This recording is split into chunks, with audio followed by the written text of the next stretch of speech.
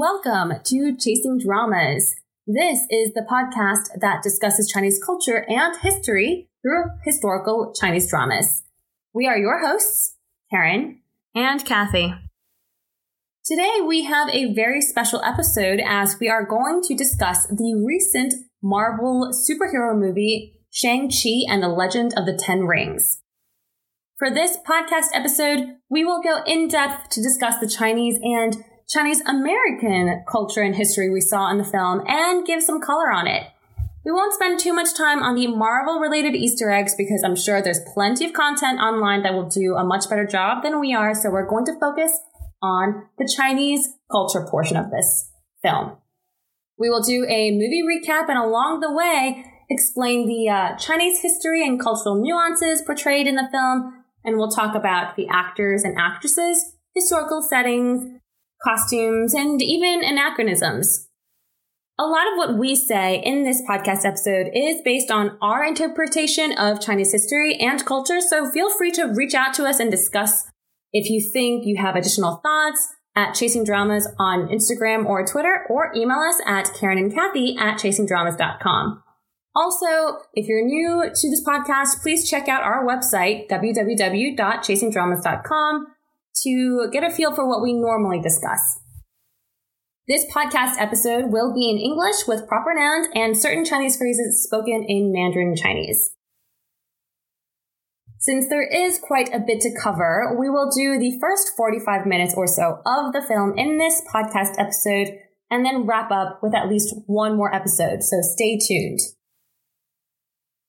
This film first premiered in September of 2021 and is part of the Marvel Cinematic Universe. A little deviation from our normal course of the podcast, but we had some time over the holidays to put together this episode, so here we are. Now, in addition to being a huge Chinese historical drama fan, we are also pretty big MCU fans, having seen pretty much all of their available content, meaning movies and even Disney Plus shows. But I'm not gonna lie, when I first saw the trailer for Shang-Chi, I was a little hesitant. So many Western movies about Chinese history left me, let's just say, rather disappointed. Case in point, Disney's Mulan, which we skewered in 2 podcast episodes, so feel free to listen to those for our thoughts. But the theater-going experience for Shang-Chi left me almost in tears for how well they portrayed Chinese culture and history through this Marvel lens. I thought it was a highly entertaining film, and overall, I was extremely impressed with how they portrayed Chinese and Chinese American history and culture. And that is where we will start off for our episode. That is to say, there is going to be massive spoilers ahead for this film, so if you don't want this film spoiled, please turn back, go watch it. It's available on Disney Plus and other means, I'm sure, before you listen to this podcast episode. Let's start off with the cast. It has a blend of newcomers and prominent actors throughout the Chinese-speaking entertainment industry, and it was certainly a pleasure to watch them make the jump over to Marvel. Our main character, Sean, or Shang-Chi, is portrayed by Simu Liu, or Simu Liu, or Liu Simu. We're gonna shift a little bit between proper Mandarin of certain phrases and how they are, I guess, anglicized or romanized for English. Simu Liu was born in Harbin, China, and immigrated to Canada when he was young. He had roles in TV shows such as Kim's Convenience, but this movie is his breakout role. The legendary Tony Leung portrays Wen Wu, the father of Shang-Chi, and the main antagonist of this film. I was very impressed to see Tony Leung's name attached to this project, and I cannot stress how big of a name Tony Leung is to the Asian entertainment industry, whether that is China, Hong Kong, or Taiwan. He is and has been the A-list celebrity spanning over decades. Think Tom Hanks or Brad Pitt in the US. Everyone knows who he is. He is that popular. He started acting in the 1980s, and his career has continued to skyrocket throughout the decades. I personally grew up watching many of his films, and I highly recommend those of you who are unfamiliar with his work to take a look at his filmography. He has worked with many of the most famous directors hailing from China, Hong Kong, and Taiwan, including Wong Kar-wai, Zhang Yimou, and Ang Lee. I recommend watching In the Mood for Love, Infernal Affairs, Hero, Red Cliff, and The Grand Master. Infernal Affairs is the movie that The Departed is based off of, starring Leonardo DiCaprio and Matt Damon. If I must say, the original, or Infernal Affairs, is much better than The Departed. If you enjoyed The Departed, please watch Infernal Affairs. It is just an all-around great movie. What I do like about Tony Leung is that he's rather picky about his projects, and I don't think he has too many duds, which is not the same for many of his contemporaries. Just pick something from his filmography and you'll more likely than not enjoy it. And he, for me, is the standout actor in this movie. Next, we have Awkwafina as Katie, Shang-Chi's best friend. She's an American comedian, rapper, writer, and actress, an all-around powerhouse. She stars in the comedy series Awkwafina is Nora from Queens and has been in several high-profile Hollywood movies such as Ocean's 8, Crazy Rich Asians, and The Farewell, which she won a Golden Globe for her role as Billy in that movie. Zhang Meng'er plays Xu Xialing, who is Shang-Chi's younger sister. This is Zhang's first film role, which I was surprised to find out. She's from Nanjing, China, but studied in the UK and Russia. I think she does a pretty decent job here in the movie. Next, we have Fala Chen, or Chen Fala, who plays Ying Li, the wife of Wen Wu and mother to Shang-Chi and Xu Xialing. I personally was surprised to find out that Fala actually hails from Chengdu, China, because I've mainly seen her in TVB dramas over the years, which is the predominant network in Hong Kong. Her Cantonese is very good, although she speaks Mandarin in this movie. She's been in dramas such as Triumph in the Skies 2, Steps, and Heart of Greed. Moving on, we also have the formidable Michelle Yeoh as Ying Nan, the sister to Ying Li and aunt to Shang-Chi and Xialing. Michelle Yeoh is a Malaysian actress who rose to fame in Hong Kong action films in the 1990s, but she has had her fair share of international blockbusters, including Crouching Tiger, Hidden Dragon, the Bond film Tomorrow Never Dies, and more recently, Crazy Rich Asians alongside Awkwafina. She also was on the TV show Star Trek Discovery. Michelle Yeoh has been also a household name in the Chinese, Hong Kong, and Taiwan entertainment industry for the past 4 decades. Over her career, she has done many action films and does many of her own stunts. I highly recommend watching Crouching Tiger, Hidden Dragon to see her in all of her glory. We also have some fun appearances from Ben Kingsley as Trevor Slattery, as a continuation of his fallout and portrayal of the Mandarin all the way back in Iron Man 3 of the Marvel Cinematic Universe. There's Benedict Wong as Wong from the Doctor Strange movies, and there's also some other Asian cast highlights that we'll spotlight throughout our discussion. Overall, I'm happy and very pleased that Marvel was able to assemble the cast that they did, because it actually felt inclusive. Now that we geeked out about the cast, let's move on to the movie itself. All right, starting off with the introduction, the film opens to a monologue of the history of the Ten Rings and, more interestingly for me at least, in Mandarin.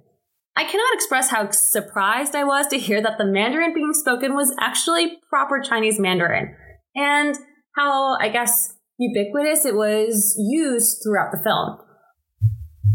Oftentimes, people speak Mandarin in films, but you can tell immediately that they don't actually know how to speak Mandarin. So it's likely a cringe for someone who does speak Mandarin to hear it. And a lot of times I'm like, are they even speaking Mandarin? Well, so for the movie to start out like it did, I was quite touched. I read a headline that this was a risk Kevin Feige, executive producer of these Marvel films, had to take, and I'm very glad he kept this in. It paid off, at least for me. We are immediately shown a flag of the 10 Rings and then the backstory of the organization. We will again reiterate that there's probably plenty of Marvel lore in this organization, but we are going to analyze this from a Chinese history perspective. There are some present-day political challenges underneath some of these representations, which we're also not going to talk about. In any case, let's begin. On the flag are the words 权力壮伟节势宏雄强 and weight. All of the above words pretty much mean the same thing, power and strength. And wow, there are plenty of words, I'm realizing now, in Chinese that mean more or less the same thing. We were trying to see how we should translate each word, but in the end, it kind of just means power and strength. So there you have it. What I find interesting is that the style of the words were written in traditional Chinese, not simplified Chinese as we see today. And the specific calligraphy style is what I would say is a mix of 篆书 and 隶书, which are older styles of Chinese calligraphy writing dating back over 2,000 years, versus what has been more popular in the last millennia, which would be the 楷书. But from looking at the written language, someone from Marvel may need to explain why the characters look the way they do, because it certainly looks like a Westerner tried to write these characters.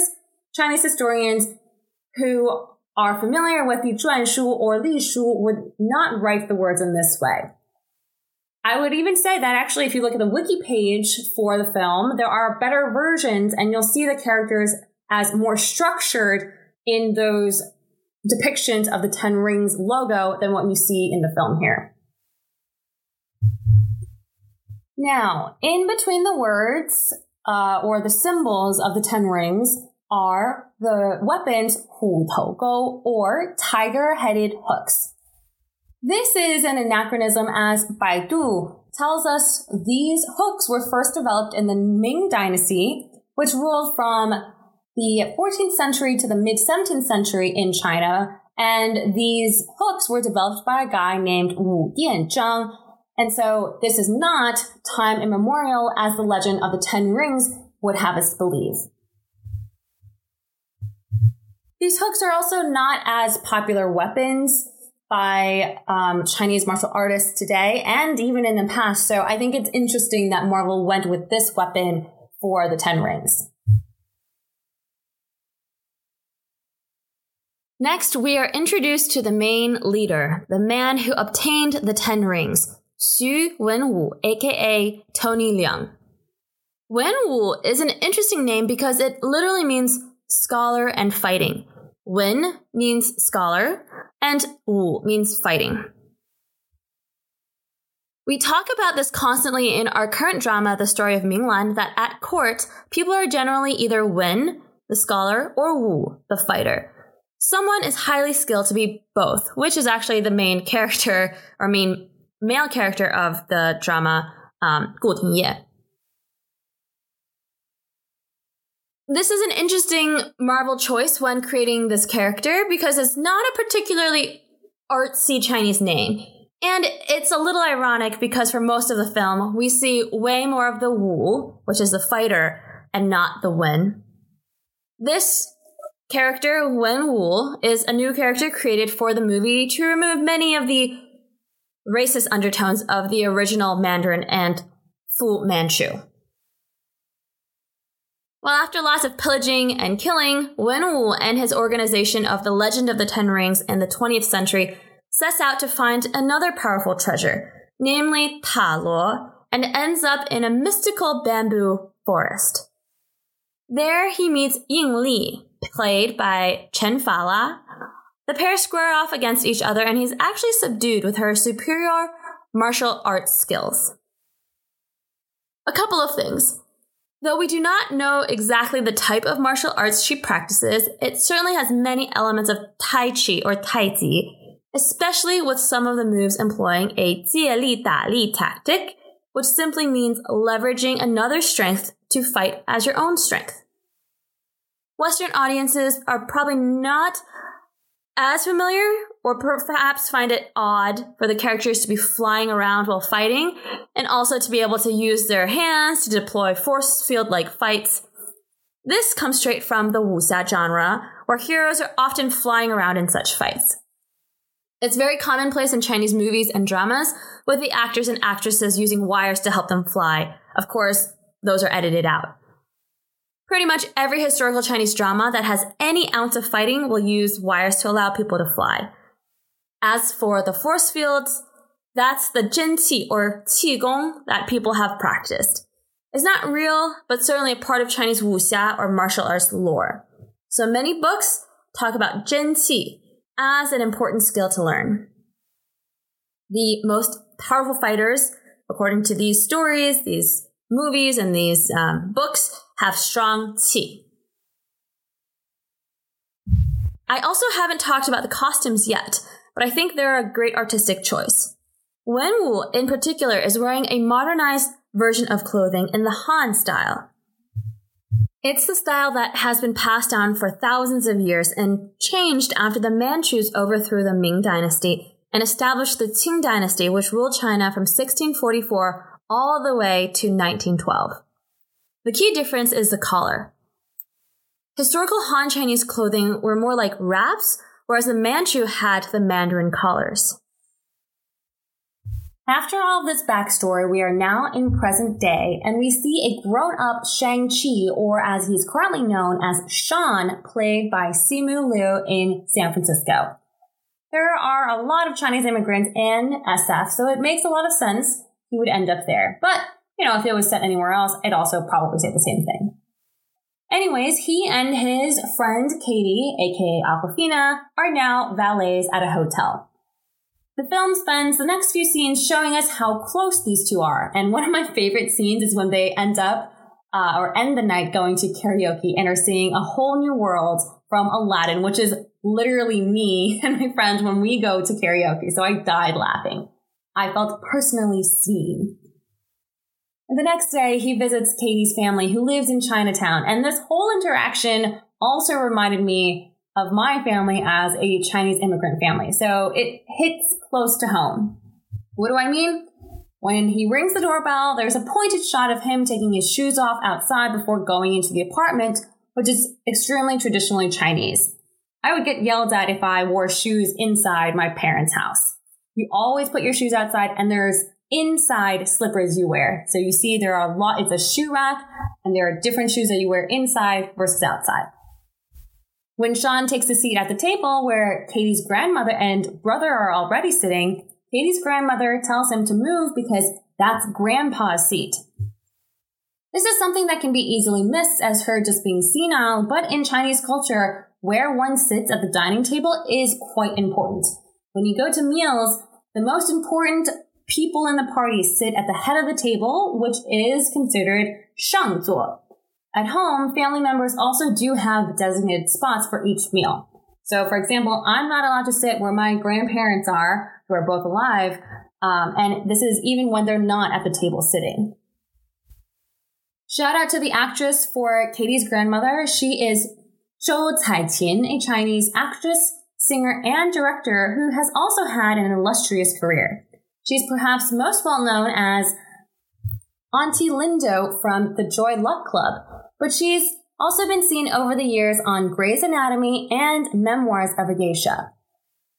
Katie's mom is ladling zhou or congee for Sean, which is another Chinese staple breakfast food for Chinese folks. Congee or zhou has many different styles, so you can have a certain type of congee when you're in northern China versus when you're in southern China. When Katie's mom later on says that moving on after the death of Grandpa is an American idea, and when Katie comes out and says, "You're American, Mom," I again almost died. I literally just told my mom that exact line the other day when we were having a conversation. And of course, when Grandma asks when Sean and Katie are going to get married, personal flashbacks to all of my relentless relatives, blood-related or not, wondering when I'll get married. Before we move on, let's talk about Qingmingjie. That's the festival the grandma tells Sean about, and she's preparing all of her deceased husband's favorite things to give to him on this holiday. We've talked about Qingmingjie extensively in our regular podcast series, but for those that are unfamiliar, this is what it is. Qingmingjie is known as the Tomb Sweeping Day and is a traditional festival in which the family members sweep the tombs of their ancestors, make offerings, and pray to their ancestors. It's also a day for people to be closer to nature and go on hikes, or taqing. The festival has been observed for over 2,500 years, with some variations, of course. Royalty and common people would all spend this time to honor their ancestors. This festival occurs during the spring, around April 5th, but it can change based on the lunisolar calendar. And this festival is practiced, of course, to this day in many parts of East Asia. Well, as the pair of Katie and Sean head off to work on a bus, the first major fight scene happens where thugs are trying to take Sean's necklace. Sean, it turns out, is a certified badass and fights off the attackers, and you can tell the fighting style is different than, say, Black Widow's fighting style. From what I've read, it takes elements of Yongchun, which is the fighting style that Bruce Lee trained in. Again, we're speaking in Mandarin right now. I thoroughly appreciate that Simu Liu trained and practiced this so that he's not actually faking the fight. And I've read he practiced and trained in Tai Chi, Jiu-Jitsu to prepare for the movie, and it really shows here. After the harrowing escape where Sean finds out that his necklace has been taken, he and Katie return back to his apartment where he explains that the men were probably sent by his father. They need to head to Macau to try to find his younger sister and protect her. Before we move on, I love that there's a Kung Fu Hustle poster over Sean's bed. Kung Fu Hustle is one of the classic Hong Kong movies starring Stephen Chow that came out in 2004. And there's actually a couple of characters or actors from that movie that make it over here into this Marvel movie. And I'll point that out in the next episode.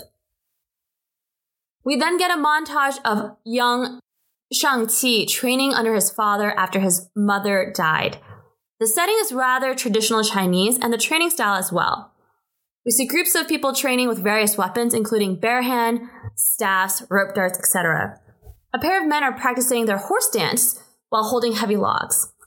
This is another rather traditional basic martial arts technique. Pretty much the foundation of Kung Fu starts with a good horse dance, aka Ma Bu. I feel like the live streaming dude who is like, oh, I took martial arts when I was younger, so I'll try to explain what's going on. Yes, I personally did take martial arts when I was younger, so I will also try to explain what's going on.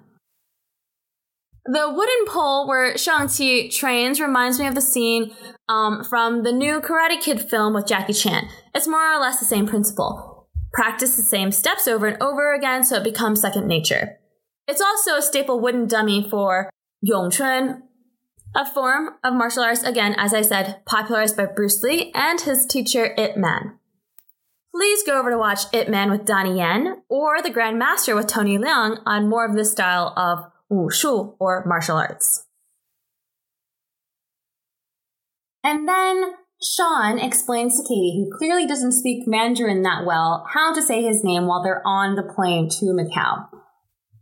I thought this was a very well done scene because I guess Shang-Chi is perhaps a challenging name to speak if you're not Chinese, but it is certainly not Shang-Chi. Well, okay. So phonetically, how it is spelled in Pinyin, which is the Mandarin way, like Romanized way, is Shangqi. So that's how people would say Shang-Chi.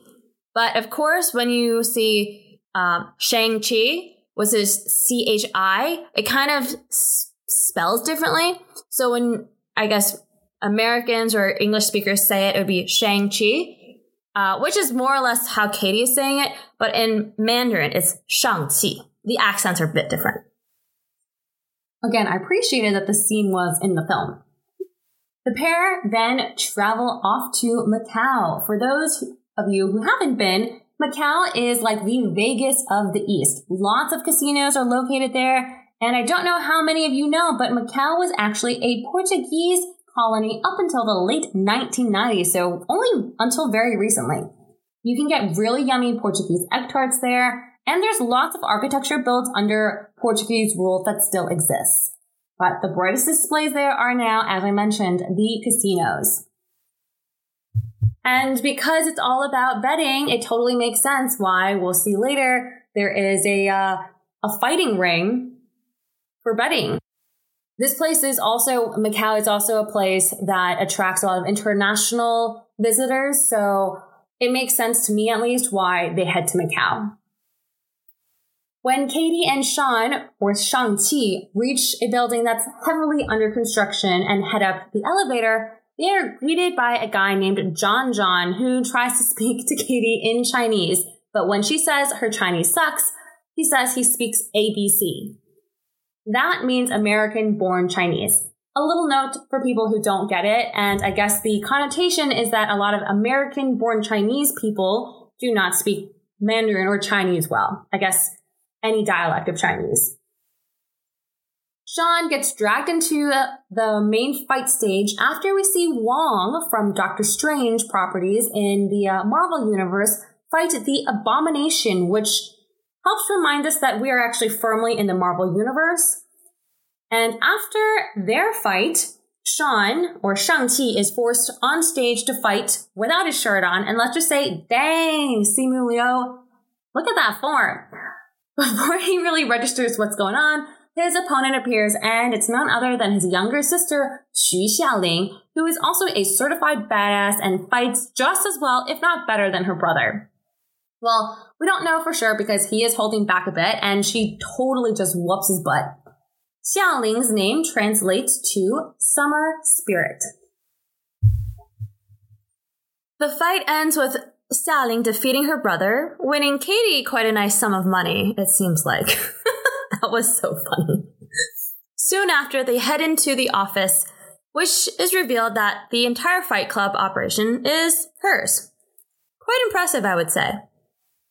Shang-Chi tells his sister that their father is after them, and he's here because of a postcard she sent. When Xiaoling looks puzzled and says she didn't send a postcard, we find out that it was a trap. Fighters appear at the behest of their father in order to take Xiaoling's necklace as well. Another impressive fight sequence ensues, this time outside on the construction of the building. While already a great fight scene, this to me is elevated by the fact that the exterior scaffolding is all made up of bamboo. In contrast to American construction where scaffolding is created using metal or steel rods, scaffolding in East Asia is largely held together by bamboo. It was something I noticed as starkly different in my first visits to China, Hong Kong, Taiwan, and Macau as a child, because it was so different to what I'm used to. To use this bamboo scaffolding as a set piece is another important display of the mix of the West with the skyscraper towers and the East of the bamboo. So I like this fight a lot, or this sequence. And you'll see quite a few fights featuring bamboo scaffolding in Hong Kong movies, or a couple of the Jackie Chan movies. There's a great one in Rush Hour 2, so you guys can take a look at that film as well. The last thing I want to talk about in this episode before we wrap up is the character of the Death Dealer, or in Chinese, Li Qinglin. He is the ruthless fighter that also trained Shang-Chi as a child. His mask is one that is inspired by masks worn in Chinese opera. There isn't a singular source for when these masks first originated, but it is generally accepted to have over a millennia of history. The art itself is called lianpu, and in certain instances are painted on the Chinese opera singer's face itself, and in other instances are painted on masks that the singer wears. They are to automatically give the viewer a sense of who the portrayed person's personality is, particularly based on the color of the paint or mask. For example, the color white is often associated with someone who is manipulative, suspicious, and untrustworthy. It has a more derogatory meaning for someone to have a white base on their mask. And guess what? The Death Dealer has a white mask. A red mask generally signifies someone who is loyal and just, and a black mask represents someone who is unwavering, stern, but powerful. Now, the Death Dealer's mask is wholly unique to the movie itself, but hopefully Marvel and Disney took some learnings from the history of the masks, because we thought it, fit pretty well in the general culture of Chinese opera masks. And I'm not gonna lie, this character, upon first seeing it, reminded me a little bit of the Monkey King or Sun Wukong from The Journey to the West or COG. Obviously, that might just be me with my limited knowledge of Peking opera or Chinese opera in general. But I thought the fact that he had a staff a lot of the times, and some of his movements just reminded me a lot of the all-powerful Monkey King. Okay, we will leave the podcast episode there. In the next episode, we will see more of Tony Leung as Wenwu and learn about his plans. Like I said earlier, if you have any comments or questions on what we discussed today, please reach out and let us know, and we'd be happy to chat. Or if you just want to geek out about this film, Chinese culture in general, or other Chinese historical dramas, also reach out to us because we like geeking out about that stuff all day long. Thank you all so much for listening, and we will catch you in the next episode.